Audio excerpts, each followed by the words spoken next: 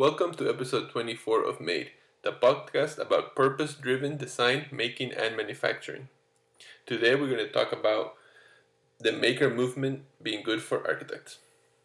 Let's continue the conversation.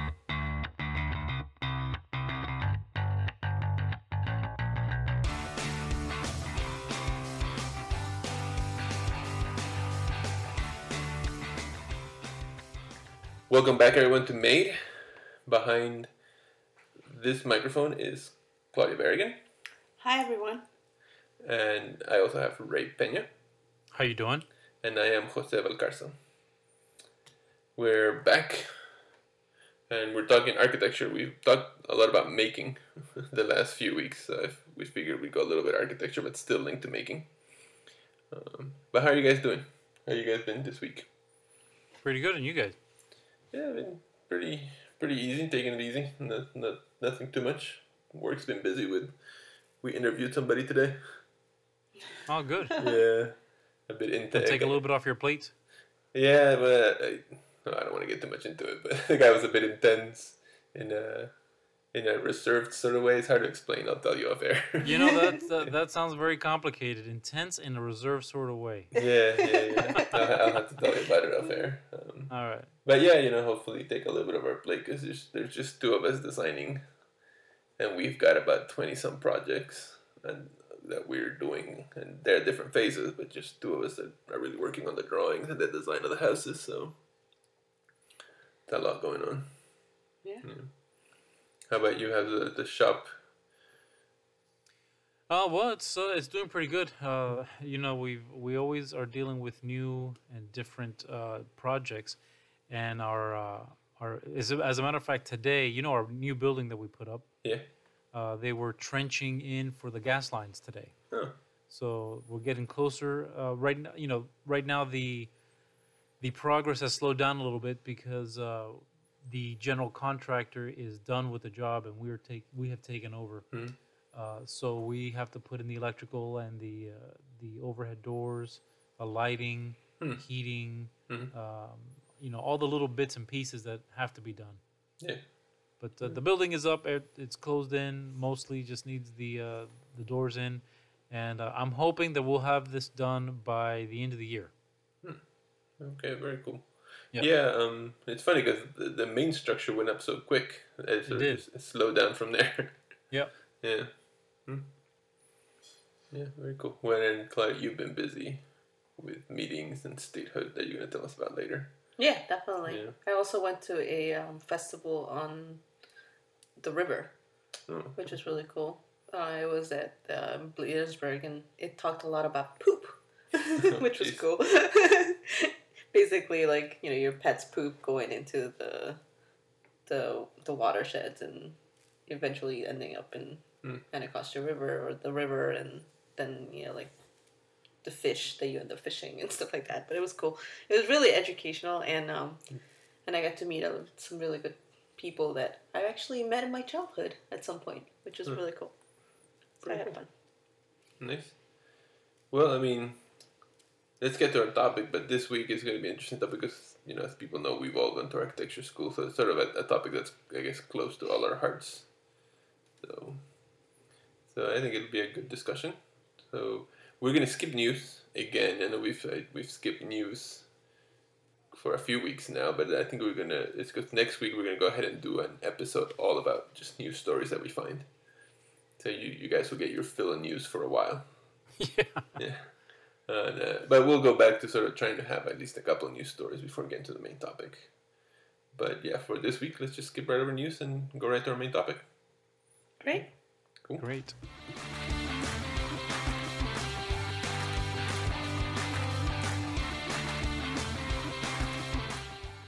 All right, well, let's just get to our main topic now.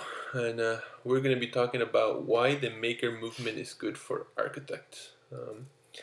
So I think anybody that's sort of a listener to the podcast knows that all three of us went to architecture school together. That's sort of where we all met. So we all have an architecture background. And, we're all involved with making now. So I think it's a natural topic for us to talk about. And we're responding to this article, which is an article you found, Claudia. Yes. Yeah, you want to tell us a little bit about what the article says first, and then we'll get into the full-on conversation? Yeah, sure. So the article is a little bit old. It dates back to 2011. But what I was really surprised is that the content of the article doesn't necessarily, it still seems quite relevant. Perhaps maybe the pricing is the only thing that went. And let me go and explain what I mean by pricing. So it basically is from the perspective of an architect, and like the idea that architects were constantly using 3D printers and specifically 3D printers and anything to do with modeling, actual modeling and making and prototyping as part of our general process. And all of a sudden, making became mainstream. And people started asking us architects, hey, you guys do 3D printing? What do you guys do with modeling, like computer modeling and stuff like that? Because, we all do CAD and stuff. And, friends of ours were asking. That's the idea behind this article, and that's the impetus of writing this. And then the author starts talking about, how 3D printing and the making movement became more accessible, and that's the reason accessible to the masses, mainly by all of these materials, all of these products that are available, and the fact that the cost of them are lower. So it talks about products like ShopBot, talks about like 3D printers and a variety of 3D printers, and then also talks about the software that is used for making 3D models, right? And how that's also been more democratized. So like you can actually find them cheap or free. And talk about open source and open source and stuff like that. But all of those items that he's talking about are generally still available and have only gotten better, yes, and the prices have gone down. But I don't necessarily see that anything new, necessarily bigger or newer, has come out of this. And again, this is dating back to 2011. And then the idea is like, well, what does this all mean for architects? And it basically ends up with the conclusion that this is great for us because we're the ones who have been doing this for a very long time, and there's so many more benefits to us because it's now more readily available. And we should be the ones who are taking full advantage of this, of that movement. Right. So that's the gist of it. It also talks about the impact of the making movement at universities and how universities have become this fabrication labs, right? And that for new architects who are planning, new students who are trying to plan to get into the architecture field to study their architecture, now you have a variety of places that you can choose based on their fabrication labs. And that has become like a new thing to shop for when you're shopping for schools, like which one has a better fabrication lab than another, which school has a better one than the other. So yeah. I mean, it's an interesting article, and I mean, I think the concept behind it to me sounds interesting. What do you think about, in general terms, Ray, about the article? Well, I found it quite interesting, and it's funny that when we say, "Oh, it's an old article," it's only five years ago. The reality is technology does change, but even though the author, I think his name is Federico Negro, mentions specific technologies and a few companies here and there, really the technology that he mentions, it's something that's been around a while and it's still in place, and like Claudia said, the price has come down a bit. But I think what he really touches on is the missing piece of the puzzle. I know we've mentioned this in previous episodes, that having a 3D printer is not enough. It is just the first step. You have to, of course, be able to make a model to be able to import into the printer. And in order to make a model, you have to have the ability, and like you mentioned, with us, we have extensive experience with 3D drafting and modeling. So it becomes a very natural transition to use those skills and then create a model for 3D printing. So he does touch up on that and mentioned that the architects are already well suited. They already have those skills from using different types of 3D modeling software and drafting software. And he mentions a few of the free ones that are available, like SketchUp. I think all three of us have experience with SketchUp. And it's a very nice, user-friendly, intuitive modeling software package. Completely opposite from those packages like FormZ and SolidWorks and just to name a few. Those are very complicated, and you can't just jump right into it. So the fact that architects specifically and other design professionals, and he does mention engineers, are already in a place to make that jump and that transition to use this existing technology. You couple that with the fact that it's really quite affordable to get into, and now you've opened up the portfolio of services you can offer. And of course, the fact that all these things are available does open the doors for, like Claudia said, democratizing the entire movement so that your average person can get into it. You don't have to have those highly specialized skills, but having them makes it a whole lot easier. Yeah, I mean, and I agree. I think the barrier of entry has lowered itself to such a degree that it's easier for anybody to use it, so it makes sense for the architecture firms and architecture schools to get into it. I think because architecture school, and I think most people don't realize this, is so much more of a design school. You know, a lot of people, I don't know, whenever I tell somebody, well, I'm an architect, they always talk about like, oh, how much math you must have done and how much this and that. And like, Yeah. I don't think most people recognize that it's a design. It's really a design field. We went to school for 5 years for design, really. Yeah. Well, some people find it mysterious. Right. Yeah. But I think because it is a design field, then all of these tools are there for assisting the design process. It's a natural marriage, right? Yeah. Yeah. Yeah. And in the end, of course, you can have the printer, you can have the software, you can have all those skills, but you have to have that ability to design the product or the object or the tool or the machine or whatever it might be. Yeah. Right. The one thing I did disagree with you on is about SketchUp being, and maybe we should at some point think about doing an episode about different software. Maybe we have a whole Really hard episode to do that, yeah. that just talks about different softwares, because I don't necessarily agree that SketchUp is that intuitive. Oh, you don't think so? When you start out, I know that Uh-huh. that's how they've sort of positioned it.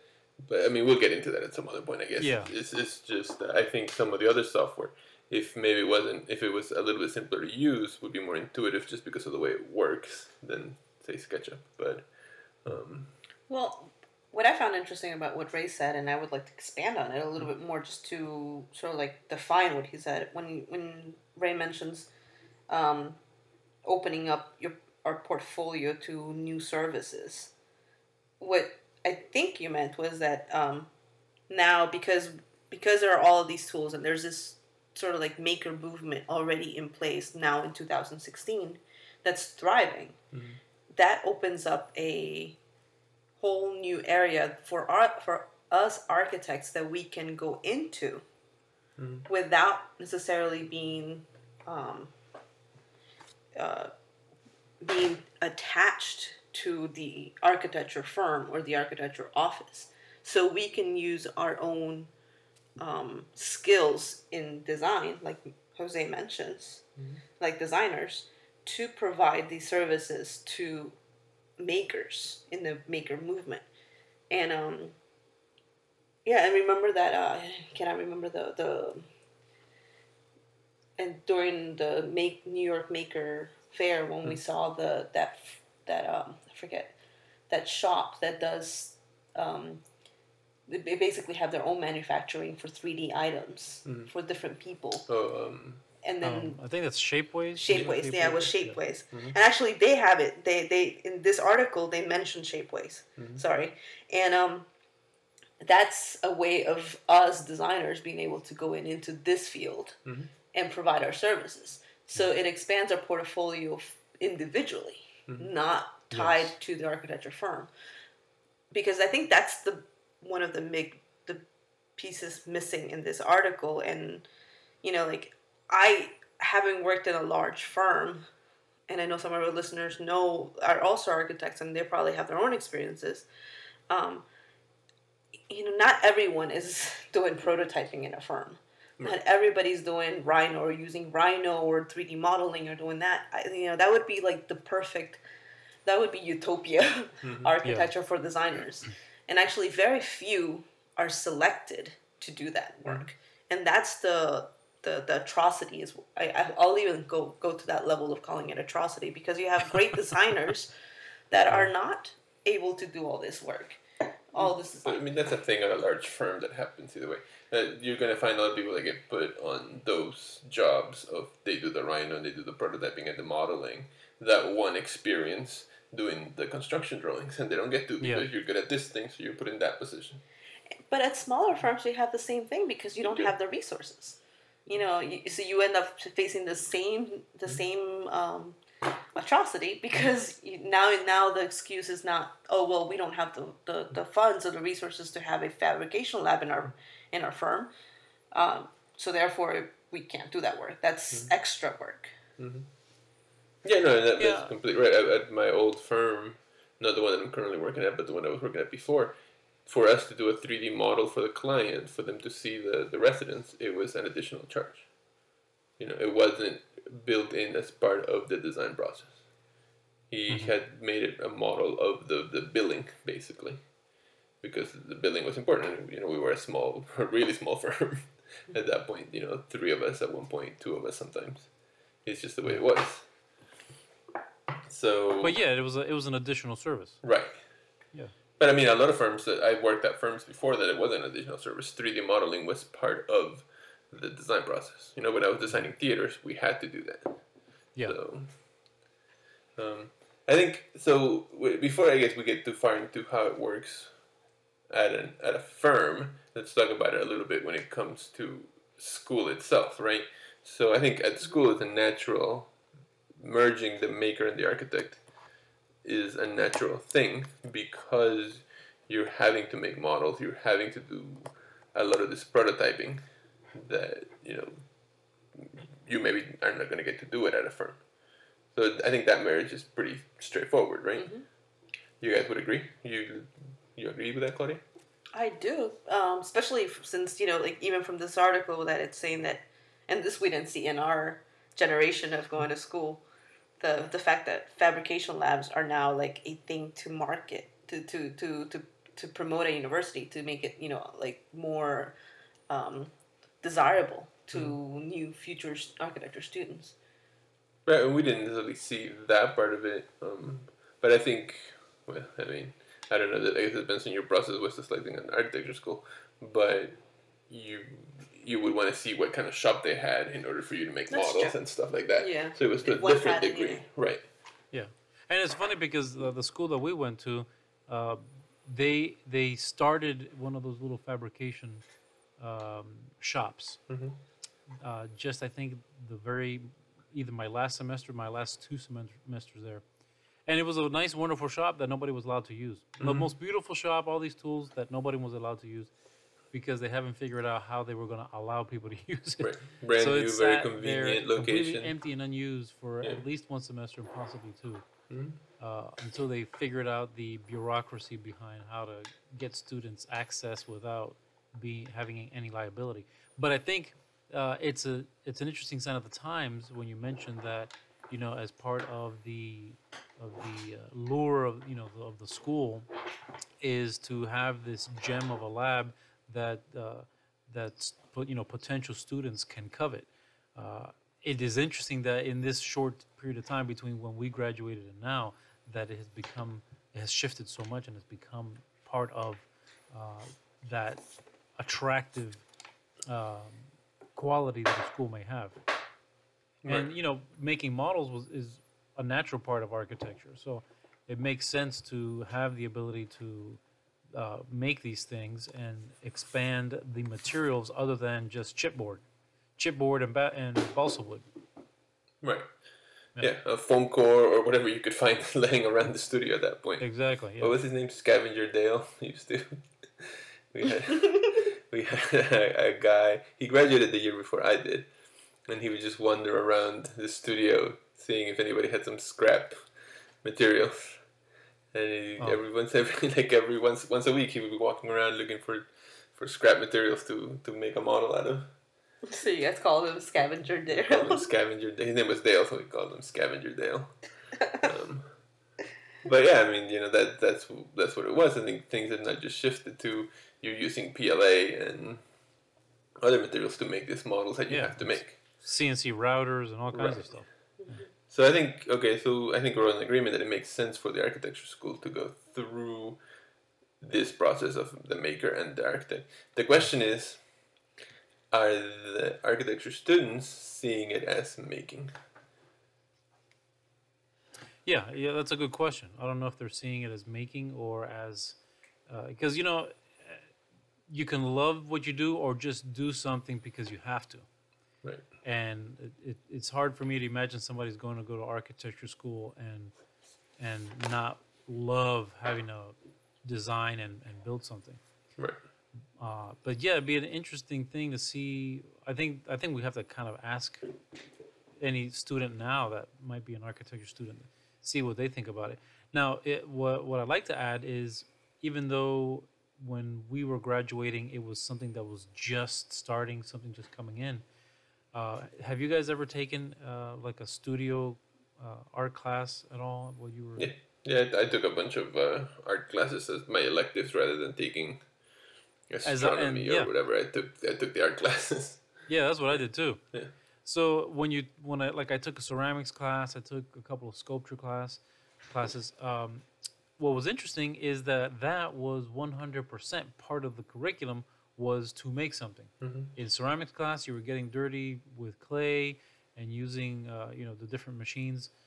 We used to actually have to mix our own clay from scratch. Mm-hmm. So they would order the raw materials, and we had to make our own blends, right, which was a very nice experience. And we would fire it and all that. And of course, in sculpture class, you had welders and we even did casting. We did aluminum castings. Mm-hmm. So what's interesting that for art, the idea that making is ingrained in the physical representation of your idea as part of the curriculum has been going on for a long time. This Fab Lab, which is a recent development, has really taken off tremendously. And I think it's I wish I had it when we were in school. Mm-hmm. Instead of just looking at this beautiful room with a locked door that you can't get access to. Right, and I mean, it definitely affects the design in that if you're able to 3D print something, there were multiple times where I had to make a model of something and I had to make it simpler or slightly different because I knew I had to model this somehow, and I didn't have the ability of making those shapes or whatever out of cardboard or chipboard or whatever. So it's like. So it's interesting. I think it was during the National Maker Fair. Mm-hmm. We had Jose and I were like walking around and we saw like I'm an alumni of University of Maryland College Park, so they had this one table about Terrapin Works, mm-hmm. and so we went and asked them. Do you remember? Like they had this like little like stickers and stuff, and we asked them what it was about. I thought it was a Fab Lab. Mm-hmm.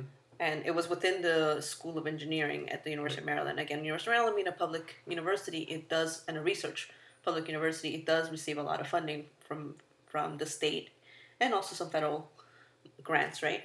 And apparently this organization, this student-led organization, received a decent amount of money to be able to build themselves like an innovation center. Mm-hmm. And it's specifically looking at 3D machines, so MakerBots and all kinds of different equipment, inclusive of the form makers and everything else. But then, because it's a student-led organization, one of the things that they were supposed to do is they decided to do, and the reason why they got the grant is that they were going to share the space with all of the other university programs, mm-hmm. so that it's not just while it may be housed in the School of Engineering, other programs can use it. So what's interesting, the reason why I'm bringing this up is because it kind of ties into what Ray was saying, that like he was able to use a lot of cool art tools within the art school program, right? And it's completely separate from the architecture school, for example. And the same thing, from our experience, that we had this shop that nobody could use, not even other people from other programs. So this is kind of like putting a twist on that, the fact that it's making it available for everyone in the university to use. And the way that they have the equipment, they actually put the equipment in different places throughout the university, which is kind of cool. They also offer a tour. They have a tour request, so you can do tours of this place. We should maybe think of doing one of those do a tour. and seeing what they do. But a lot of it is about prototyping, and they also connect it to jobs too. To what jobs are available for students once they know how to use these machines, which I think is pretty cool too, because then it's really a cross learning environment. Right. Okay, I mean, I think this is, it's great. I guess the question still becomes, do the students see themselves as makers? I think this particular one from the engineering department did. I still think that because architecture schools is such a design-driven school, that I don't think they really see themselves as makers, as they see it much as part of the process of the design. And I worked, we have interns at the office. We had one that's left recently to go back to school for her last year, and one that's currently part-time as he goes to school. And I tell you, neither of them ever talk anything about making, or necessarily knew that much about 3D printing or anything along those lines. Interesting. So I don't know. I mean, I don't know the current student. I don't know. Do you know? What do you think about it, Ray? Well, it's I can't speak about any of those students because at the last firm that I was at, everybody had experience with making models, and they didn't feel one way or the other about it. So whenever it came time to making models, I always ended up volunteering, and after a while, I didn't even have to volunteer anymore. They say, "Hey, you want to make this model?" I go, "Sure, I'll make this model." So I found it to be, for me, much more enjoyable to make the model. Unfortunately, it's because you're working on the model, you're not working on the design, so you become distance from the design. And basically, whenever I was doing that, I was just another tool, just solidifying the design. So when you go into architecture schools, you do that because you want to design. That's what you want to do. But for me, the making is part of that. Making the models is part of that whole design process. And I think you would agree with that too, because as you're making the model, you discover that, oh, you know what, my design has got a problem. Right. Or here's another opportunity. Let me explore this a little bit. So yeah, where sketching is experiments on paper, modeling is experiments with your hand in 3-dimensional space. Right. And my feeling is the 3D model in the computer doesn't capture that as well as an actual model. Well, and from the point of view, I think, of the client, I think the 3D model on the computer is still a harder thing for the client to understand than it is a physical model sitting in front of them. Yeah, because they can imagine themselves in it. Right. Yeah. Now, so let's transition a little bit into the firm part of you once you've graduated from school. Because then we can talk a little bit about what our experience has been in that side of it. I know at the current office that I'm at, we are looking more at trying to move into the virtual reality part of it, again, the virtual reality goggles or whatever, for the computer models, more so than buying the 3D printers, which are much cheaper, to do the physical models. Which is, again, sort of an interesting thing. Virtual reality, I think, is very cool and very coming back, but it's sort of the opposite of the making the model yourself or making the prototype, So. Yeah. And it makes you wonder, at least it makes me wonder, is how forgiving is the client? If they're in a 3D virtual reality envelope, are they expecting more pseudo-realistic representation, or will they be willing to accept the same kind of abstraction that you get from a model to represent the actual object? I wonder how forgiving the client is when it comes to those virtual reality environments. Right. What do you think, Claudia? No, it's a great question that Ray poses because it's so much about the client's experience, which I think it's selling a vision, but selling a vision to in 3D. Like a lot of the work that I was doing was in urban design and planning, is selling the vision of a master plan of the bigger picture, and then also creating the setting for the client's investment. Right, so you like literally creating the setting. What will this be? And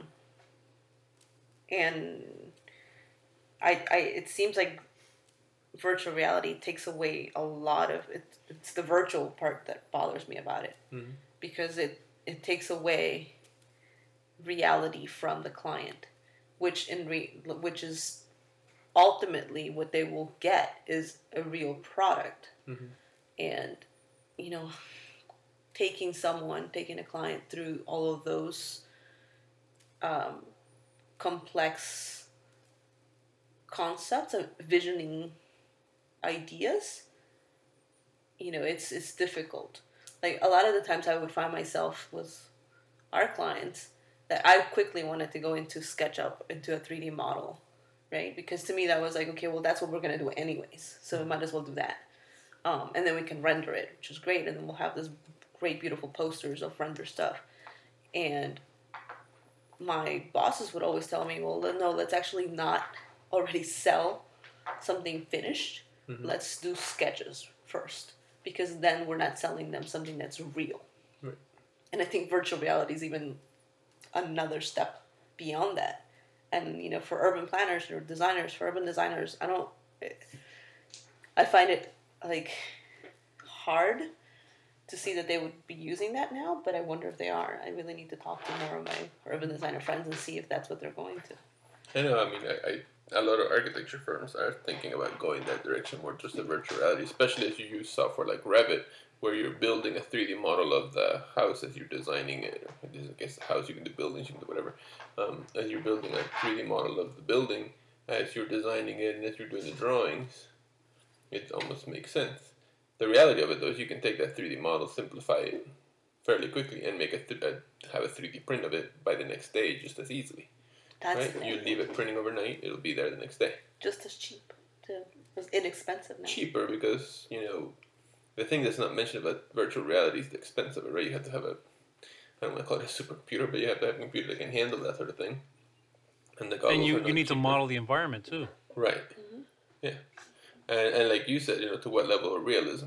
When you're working in Revit, you sort of, if somebody could imagine not even black and white. So if you're in a space it's black and white, but the surfaces don't have any texture really. Yeah, I would say it's cartoony. The Revit is cartoony. Yeah. It's especially when you're looking at 3D, and it's great that you can do the 3D views while you're making this thing, but it's like this sort of, it's like living inside of the drawing, really, you know, and it would be very disorienting for somebody. So it's a great tool. I just don't know that it lends itself to this virtual reality part of it. But I know people are moving in that direction. Yeah, and we're probably a good 10, 15 years away before that's really viable as an everyday tool. I don't think so. Not really, right? You don't think it's that much? No, I mean, I just, when you do a quick search on Google, because I was thinking this would be a great topic to talk about. Yeah. For us, both using virtual reality as a tool for design and then as a tool to envision, right? For your clients to envision something. And it's filled, easily. Like, from the first search, you can find tons of connections within architecture. A lot of articles that have been written about this. Yeah, because I think a lot of people are seeing virtual reality. It's either going to be a gaming platform, or it's going to be used for something like this, for envisioning a space which lends itself directly to architecture. Yeah, and that's my my focus is for architecture purposes. Right. You know, being able, like you mentioned, to have a computer that's powerful enough and create a model, because as you know, you're always under the gun. You Right. there's always a deadline, and you are always almost missing your deadline. So with the clock ticking, you know, at what point will the technology of virtual reality for the application of the architectural model be really a viable product to engage the client? Because as you find the client says, well, how much is that going to cost me? Well, you want a VR environment that's going to be another $50,000. Oh no, you know what, that's okay, I don't want it. But when you say, oh, you like this, we'll have it ready for you tomorrow, that is a whole different ball game. Right. You know. Yeah, and from just, you know, what's out there, and if it follows the same thing as rendering, as 3D modeling and rendering, like that process, it all gets sent to China anyways. So more than likely right now, like, you know, if you look at some of the virtual reality companies are in the UK and probably China as well, which the cost of that goes down. Yeah. But I mean, I'll tell you this: in the time that I was when I started school, which started architecture school, which let's just say 98, 99, around there, right? Well, I started working while I was going to school at that point, right around 99. All of the renderings at that point were being done by hand as watercolor. Yes. Yep. Right? But by the time I graduated from university 3 years later, we were doing pretty much everything in computer rendering. You know, 3 years earlier, if you had told somebody in the firm that, they would have said, no, I have this guy that does everything in watercolor, and he does it in a couple of days, it's done. So it's quickly changing, and I know virtual reality, again, I think we've talked about it, it's easy to laugh at it because, you know, I remember was it Johnny Mnemonic or whatever? The Lawnmower Man. Yeah, Lawnmower Man, we laugh at it because it was, oh, that's crazy. But I think this time it might be for real. Much more real than, you know, even 3D movies or whatever. Yeah. So. Definitely. Well, you know, it's funny. I remember in school we used to do our 3D renderings, and it's kind of like a 3D printing. You would set up your scene, set the computer, and come back 8-10 hours later. Right. Yeah, you would just leave it. And it would take forever to render one scene. Yep. And nowadays, you can do it in 5 minutes. Yeah. It just renders, yeah. Wow, this is really cool though, yeah. I think So, I mean, I guess the question then becomes, is virtual reality, you know, because we're talking about architect as a maker, is virtual reality taking some of this away? Yeah. Right? It seems like it will. But like everything, I mean, we've covered stories here about people that are going into their parking lot and taping out the outlines of the building so that the person can physically walk it. Physically see it, right? Yeah. So there's always the throwback to it. Like, I personally think the architect needs to look at himself or herself more as the maker and look at some of these options. But I mean, what do you guys think? What do you think? Nobody ever says they want fewer options. You know, right. Everybody wants more options. So yeah, I think it's probably worth a discussion unto itself because it is, I think, a more complicated discussion. Yeah, and I also think it depends on resources. Like, that's the biggest. It always comes down to money, right? And then it depends on what can you afford and what can the client afford and what can. And what capacity do you have in your firm? And as an architect, what capacity do you have to be able to do, you know, one or the other or the other or the other? What I definitely say is that more and more, there are no excuses for architects coming out of school not necessarily understanding how to be a maker or their role in the making process, because now it's accessible, even to the degree of virtual reality. So while before you could always be like, well, you know, I'm an analog architect, I'm an old school architect, or like I appreciate the drawing, you know, which we all do. And I can only think of like Dr. Magyar right now. Then the new architects, like 2016 new graduates, you know, like they really don't have like an excuse to say, well, I didn't use that. Yeah. anymore. Well, it's funny you should say that because, um, our architectural education was just the beginning. It's not 100% complete. Right. And what's interesting is when you talk to people who went to other schools, like we had, I would say past tense, we had a mutual friend that went to SCAD. Um, and it's funny because she and I had this discussions. She had a master's actually from SCAD, and we talked about a few things. And it would come up often, and I would ask her, "You didn't learn this in architecture school?" She goes, "No, we didn't learn this." So what I would consider something simple like doing a wiring plan and how to get two circuits on one outlet Oy. and how to plan a circuit. What I would consider simple stuff that we did. I think it was part of environmental tech or something like that. Uh, running gas lines because she got to a point where she was designing the fit outs for Paul Mitchell schools. And they were having a problem where they kept blowing the breakers. And I said, well, how many circuits do you have per station? And she said, well, we have 5 stations. I go, stop right there. You can't have that many circuits, that many outlets on a single circuit. You need each station probably needs 2 separate circuits. And so we often have these discussions, and of course, you can't cover every last thing in school, but it's really surprising how the different schools focus more on the theoretical and less on the practical. And I think where we went, I think there was a happy medium in between. And for me, the practical is just as important. I mean, you can't just Right. do half the study. Yeah. And that's an interesting thing because there was something else that I shared with you guys, and it was about self build and the maker movement. And it talks about, and I think self build we can say like a little bit like a little bit of what Jose does now, which is design build, Right. right? But it's more of an individual architect who is doing these type of work. It's more disruptive architecture is how they define it, which goes into like architecture without architects, or like these disruptive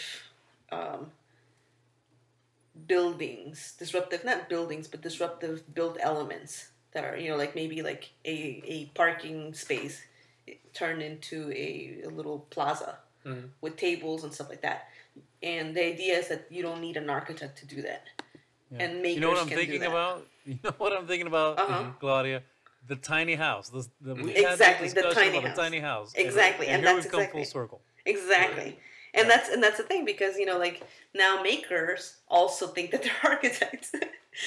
Yeah. Mhm. And it goes back into those things. It's like, whoa, like which But how do it's you deal with see it? what it comes down to. It's the things that we're not learning in school that they that I think my clients really pay me for, because somebody that's building the house by themselves doesn't necessarily know that don't put a regular outlet next to the sink because you're gonna Yeah. you're Yeah. gonna blow up, and you have to be a GFI outlet, and you're gonna put arc protection, and there's all these code issues that I've learned by practicing.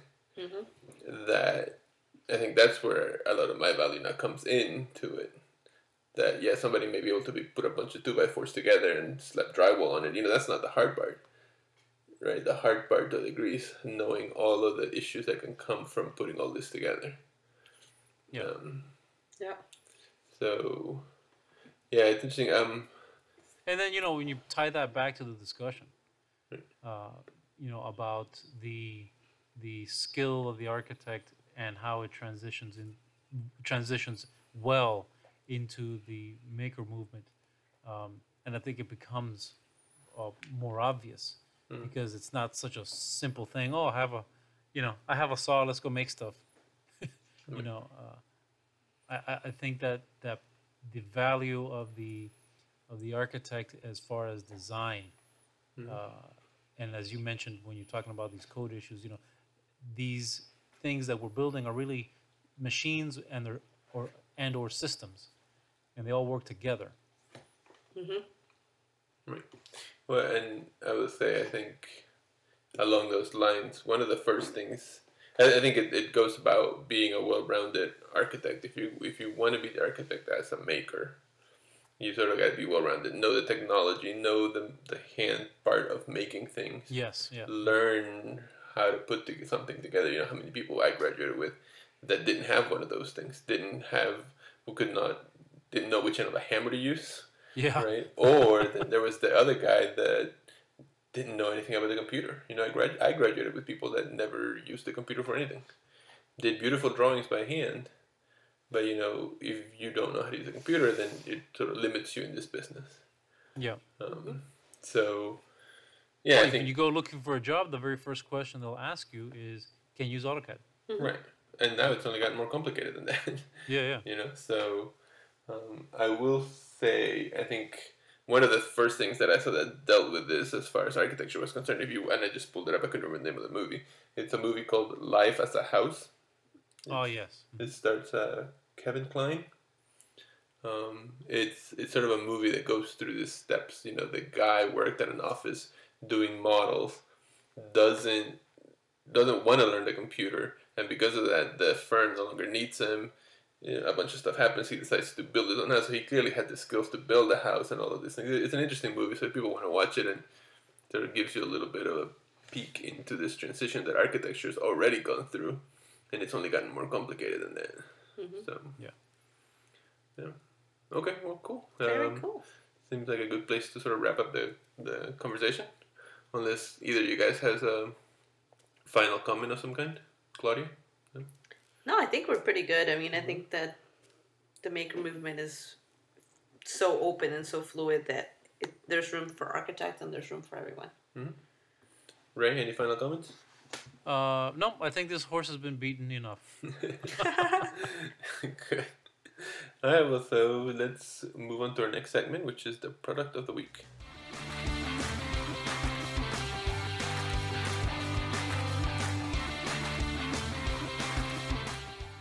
Alright, so let's talk about our product of the week. And Ray, you put this one on here. It's a smartphone attachment.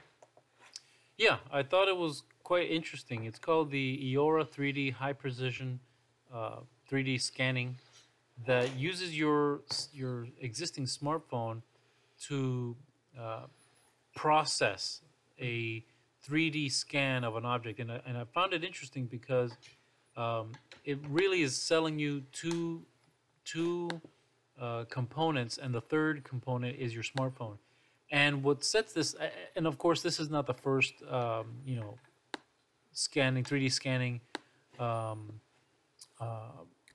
machine or tool that is available inexpensively. But what it does set itself apart from the others is because it was deliberately designed to be small, compact, affordable, and highly precise. Mm-hmm. The affordable ones that were existing before this were not precise, and the precise ones were not affordable. Right. So I think it's right now it's during its Kickstarter campaign. They've got their pre-orders going on, and I don't remember what the pricing is, and I don't see that very Wasn't it clearly. right around $299? It sounds about right. $199? It's like, so about $319 if you buy the turntable. The turntable, which is a nice feature. Mm-hmm.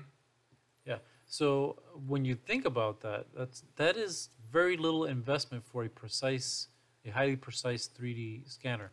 Yeah. Obviously, like in all products of the week, we're not affiliated with them in any way. But the videos that I saw was quite impressive. Now I can't speak to it directly. I've never had one in my hand, but I like what it appears that it can do. I like the promise that it has. Right.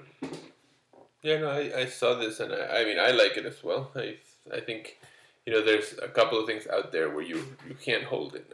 And I mean, I think there's an app where you just move your phone and you take several pictures, but that thing is incredibly inaccurate. It like gives you a little blob for your model. And some of the handheld devices that are out there that don't even bring a turntable, I know the higher end one is like $399, $400, which supposedly gives a very good scan, but again, it's handheld. Yeah. And it's more expensive than this. Some of the turntable ones, I think, also go around the $500 price range. I know a low end one came out not long ago that was supposed to be around $200, but again, it's also handheld, so who knows the accuracy of that. Yeah.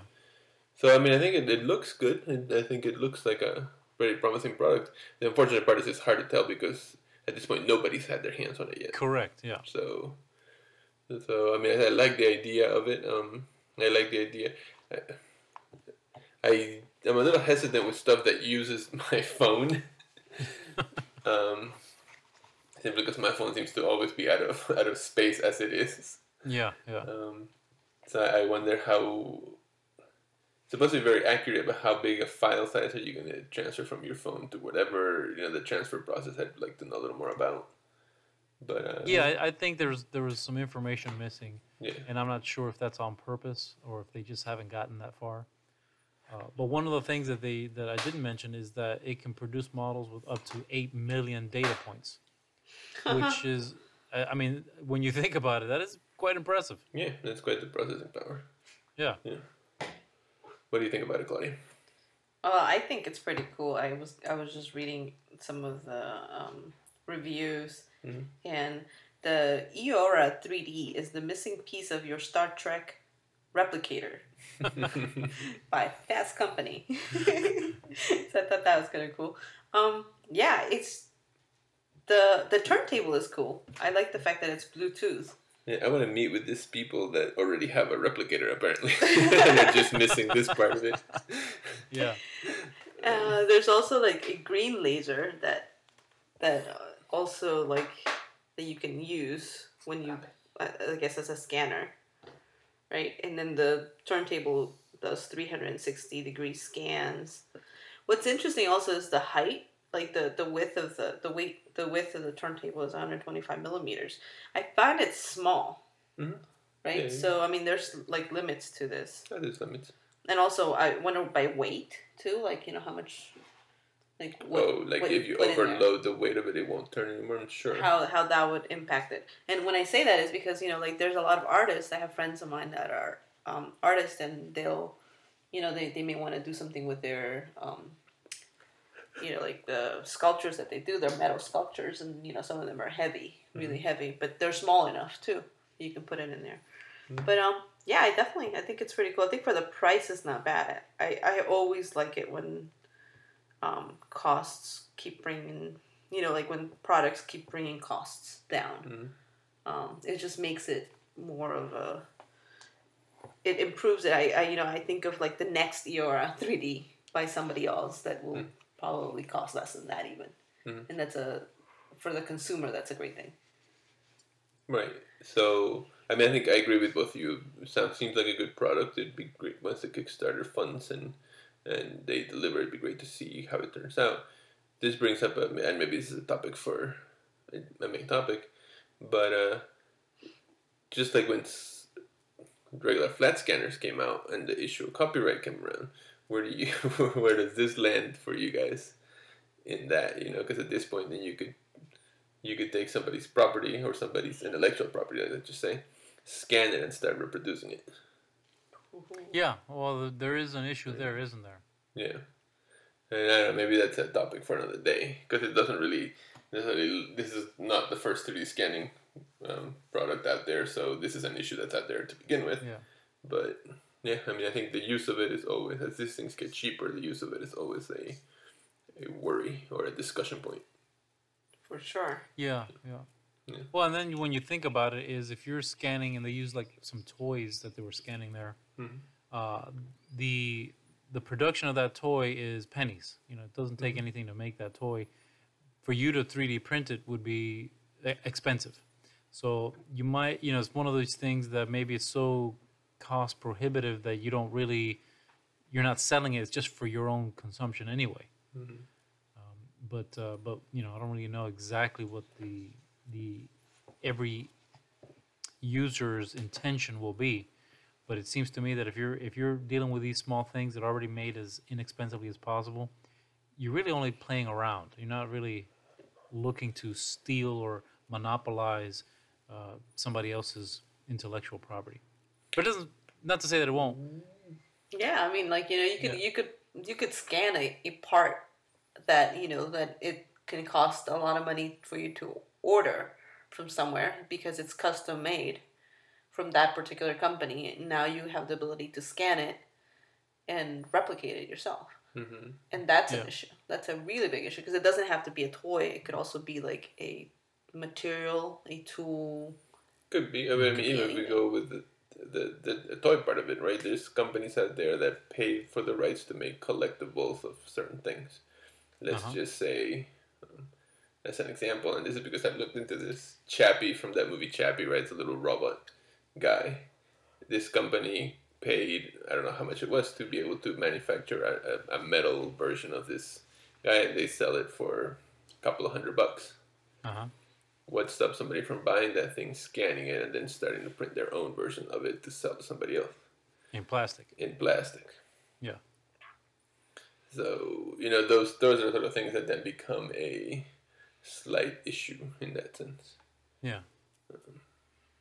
And I'm not necessarily saying where I lie in that, but, it's something to think about. Sounds to me like you are planning something. That's what it sounds like to me. No. No. Scanning, 3D scanning, and then having to... Well, I mean, it's gotten much simpler to do now. Like spousal privilege is what I I plead spousal privilege. I have no idea what he's talking about. I was looking to buy the toy, but I know that I can't spend $200 for it. That's what I know. That's what the spousal privilege is. Anyway, maybe that's a discussion for another day, though. Hey, my wife didn't let me buy it, so therefore I forced me into committing crimes. Yeah. Anyways, that's maybe a discussion for another day. But I think as far as a product, I like it. And I think it's sort of like the perfect type of product for a Kickstarter as well. Yes. Yeah. That should be a discussion we should have someday. The products that appear on Kickstarter sometimes don't make sense. No. Yeah. Good find, Ray. Good find. Yep. Thanks. Cool. All right, well, let's go to the next segment, which is what are we working on?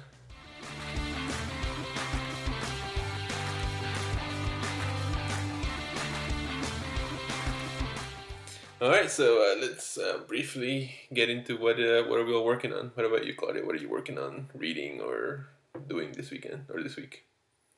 This week I hopefully will be working on a little bit of planning, some stuff, and like actual urban planning. But right now I'm just really happy and I'm trying to enjoy myself, enjoy my victory of statehood. Mm-hmm. I mentioned this last time that I was going to be doing a lot of advocacy on DC for DC statehood, and I submitted testimony, and it was well received by my peers, not so much by the council members, which is great though, because I was able to really have good arguments with council members about it. And the reason why I'm bringing it up here is because I'm a statehood champion now.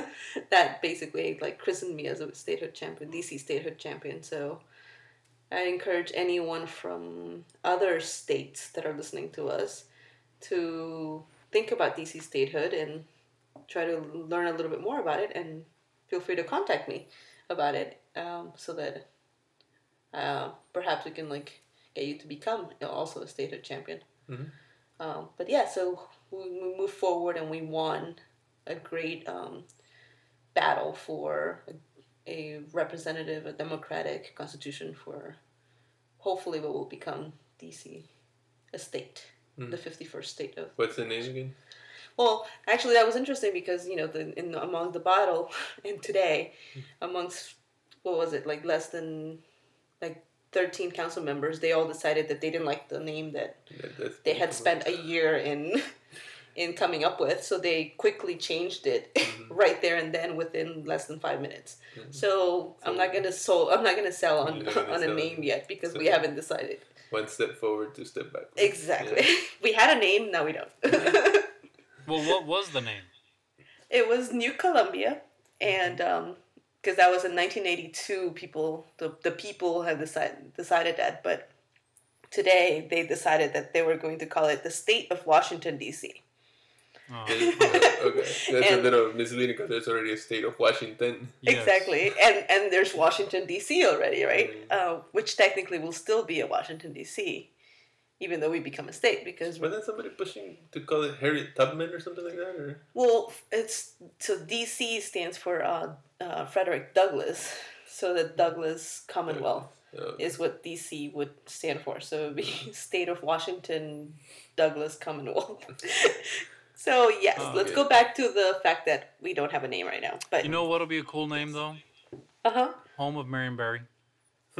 Yes, That and would- actually, people would you that don't would understand pass. that probably would pass, and Yeah, we are all happy about it because yeah, they was still a good love. man. They Do still they love really? Marion Barry. Yeah. yes, His sons have gotten into politics as well. Oh, one of them passed away recently. Yeah, so- unfortunately, but yeah. but yeah. But yeah, so that's DC statehood. Check it out. So that's what Claudia's been working on. What about you, Ray? What have you been working on? What I'm working on is, you know, we went to the Maker Faire in New York, and I took some videos of some of the 3D printers, and I think you actually put up a video of some of the things at Maker Faire. So I had some footage, and I was like, you know what, this will make a nice video. So I'm gonna be putting that up on Thursday. A video of just the 3D printers and really mostly just the big 3D printers, because I think I'm gonna call it, you know, the 3D printers of Maker Faire, because they were beautiful just to watch.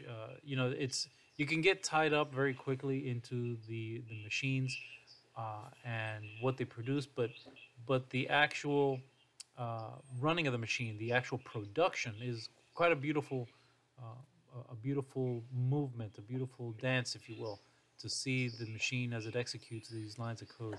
So I found it quite fascinating. I'm gonna put a video of that up on my YouTube channel. And you may recall that I was giving away a sander. Yes. So Yeah, a vintage sander. a vintage sander. I think it was from the 40s or 50s. Yeah. So I finally saw that video. It's a very cool looking sander too. Yeah. Yeah. Which one? The first one or the second one? The silver retro looking. Yeah, no, but I mean the video. I did the one video announcing the giveaway, and I did another video picking the winner. Oh no, I saw the one announcing it. I haven't seen the one that you picked the winner. Who, And yeah, I who did- won it? It was. Oh, I don't know if I should give her name out, but a young lady won Nice. the sander, and I shipped it to her the next day. Very cool. Oh, I haven't heard Nice. back from her, but I hope she's enjoying it. Very nice. And it's cool that it was a woman too. 'Cause Yeah. I don't know. I would have thought it'd be mostly men in your YouTube channel. You but know yeah. what's so weird is if you see that video of me selecting the winner, it was completely random. I wasn't, you know, and it just happened to be the name I grabbed right out of the hat. Yeah. Yeah, cool. literally, That's I really used an Wait, actual hat. did you use an actual hat? I used an actual hat. I wanted to be so cliche. The whole thing that I used an actual hat. But I threw a little comedy in there. If you watch it, I think you'll get a chuckle. I may have to check that out. Yeah. Very cool. Cool. Good. For myself, I've actually been working on something I'm staring at right now, which is like a year ago. Claudia and I bought this old lockers that came out of this must have come out of a high school somewhere. We drove them all the way from Pittsburgh here. We ended up spending like $20 on these lockers. They were really cheap, which is why we bought them. And so now I've been going through the process of taking them apart, cleaning them, and I'm gonna put them back together in a way that they work like a closet rather than just lockers. So I'm Oh, did you already cut the legs off? that's the step this That's the weekend. next? Yeah, because I also have to cut off some of the screws that hold it all together are a little rusted. So I'm gonna cut a few off as well that just don't want to budge. And Make sure you put something on your face yeah. I'll because those discs can explode sometimes. Jeez. Okay. Okay, thank you, Well, Ray. then I'll definitely put something more than what I was planning. Yeah, But, yeah. as long as you're not in line with the disc, if it does explode, you're fine. Okay. But I always put at least goggles, but a face mask is better. Yeah. And I'll do both. keep your face out of the line of the disc, Yeah, and you should be fine. yeah, should be alright. Then it's not that much that needs to be cut. I know where Claudia will be while I'm cutting it. Now she's gonna be inside hiding. No, I'll have the phone ready. Yeah. But yeah, so I'm putting this. I'll put some photos up once it's done. I'm basically turning these small lockers into one big closet, big coat closet type thing. And then I'm also gonna be, by the time this airs, I'll put up the photos from our trip to the National Museum of African History and Culture. Did I get that right? Yes. I think I got that right. Yeah. So I took a bunch of photos when we got in to the opening. We went, all three of us went opening weekend, and so I took a bunch of photos and I put those photos up both on a blog post and a video of all the photos too, because I can only put so many up on the blog post. So yeah, that'll be what I'm working on, and that's really the show for today. So why don't we tell everybody where they can find more about us? Why don't you go first, Ray? Well, you can find me at my YouTube channel. We'll put a link to that in the notes, and my Facebook page, Homemade Lathes, where we discuss how to build different homemade lathes, and we're almost at 1,000 members. Oh, very cool. I'm surprised how quickly it's grown, and they're from all over the world, and they every day somebody's putting up something interesting that they're working on. So it's quite an interesting page. Nice. Claudia, where can people hear more about you? On Twitter, the City Ecologist, or also even the Made podcast on Twitter too. We'll be tweeting a little bit more there, and also website thecityecologist.com. Cool. Yeah, and you can find me at City Aperture on Twitter, and that's also the name of my website, where I put a bunch of blog posts as well. So cool. And you can find the podcast is madepodcast.com, and the email is info@madepodcast.com, right? Yes. Yeah. Okay, cool. Yeah, so that's the show for the week. Thank you. Thanks everybody for listening. Bye-bye. Bye.